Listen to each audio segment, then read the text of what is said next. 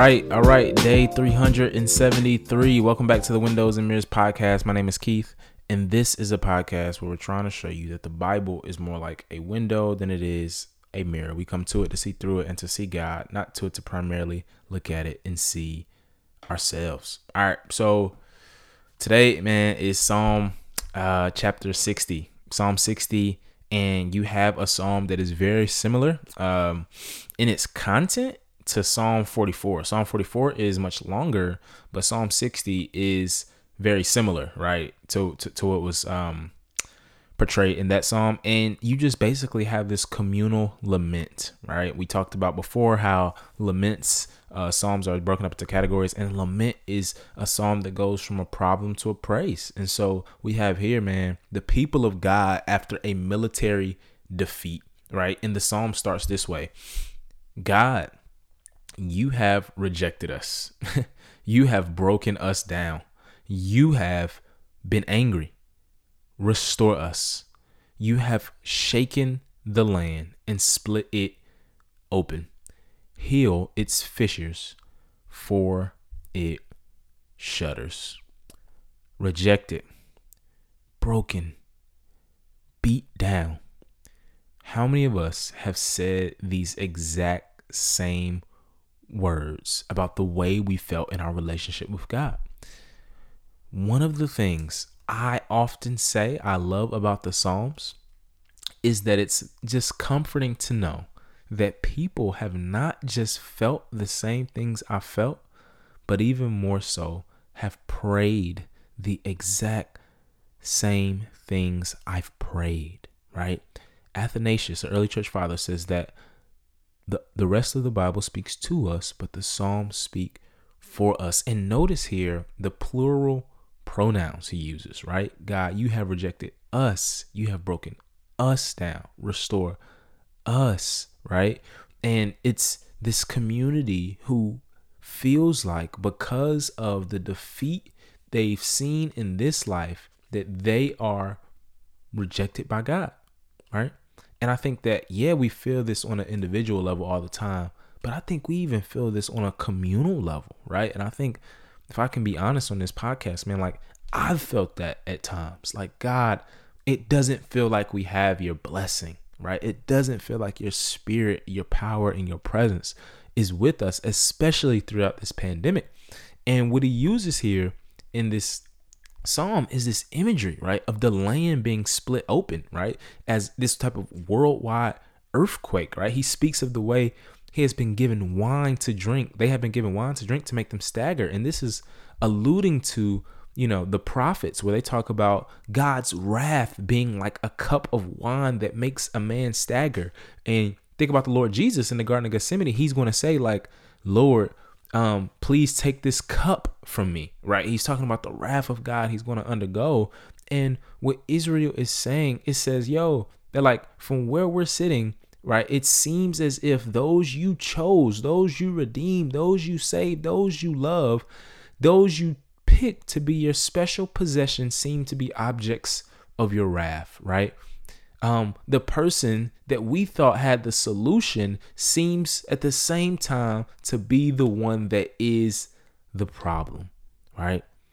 And the beauty of this psalm, though, is that in the midst of his problems, he doesn't stop pleading, right? In the midst of your problems today, this is a quick application. Do not stop pleading to God. Look what he says: in the midst, like in the thick of the problems, save us or restore us, right?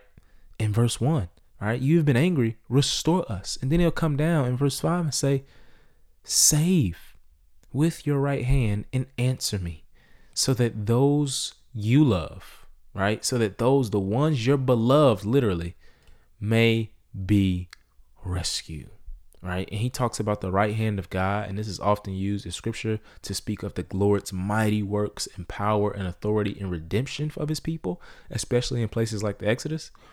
But one of the things he does here, and this is so key, in verses 6 to 8, you know what he does? He recalls the word of God, right? And the word of God, according to verses 6 to 8, speaks of two things: the inheritance of the land, right, under Joshua, and the prior defeat of their enemies as well. What David is saying to us in his own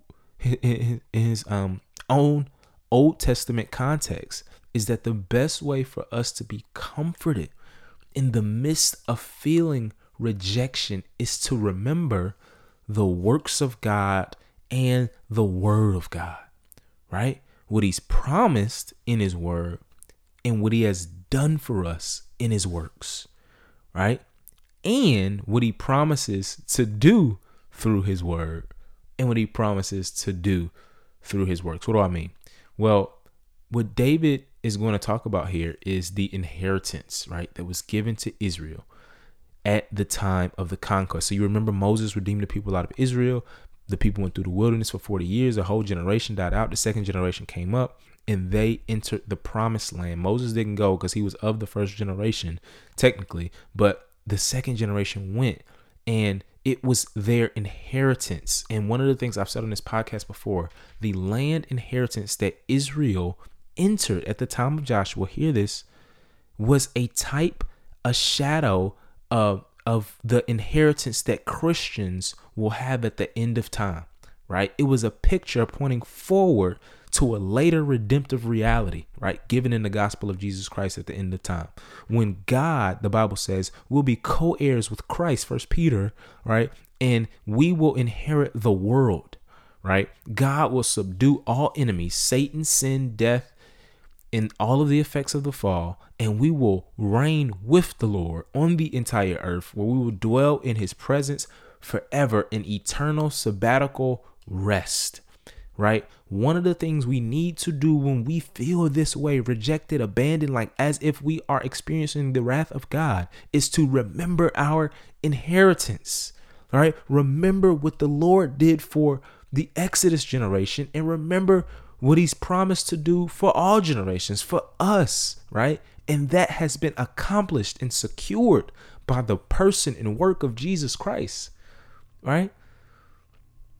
And the fact that, at the end of the day, God's always defeated his enemies, right? Even when it felt like his people were rejected, even when it felt like his only son, even when his only son said, my God, why have you forsaken me?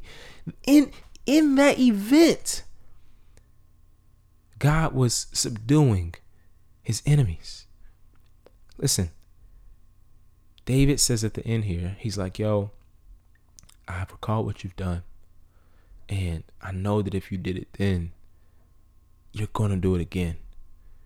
And so he says, divine aid is what we need, right? As we fight in our own context against the injustices of the world, the sin that lives inside and outside of us, all of the manifold effects of the fall, and ultimately even against our own spiritual enemy, the father of lies, Satan himself. We need divine aid, right? Don't try to do this in your own strength. Remember the promises of God. Cling to the word of God, right? We need the resources of the word and the spirit and sacrament and the church, right? And nothing less. And so we ask it today that divine aid will be on our side, that the Lord will restore us and return to us, even when we feel rejected. Let's pray. Father, we ask that you would be with us. For human help is worthless, as the psalm says, and we face a multitude of problems on this earth as we are in the wilderness awaiting our inheritance and our rest. And so, Lord, I pray that you would comfort us today, that you would help us to remember what the Lord Jesus accomplished and what you've promised in your word and what you've promised to do for us in your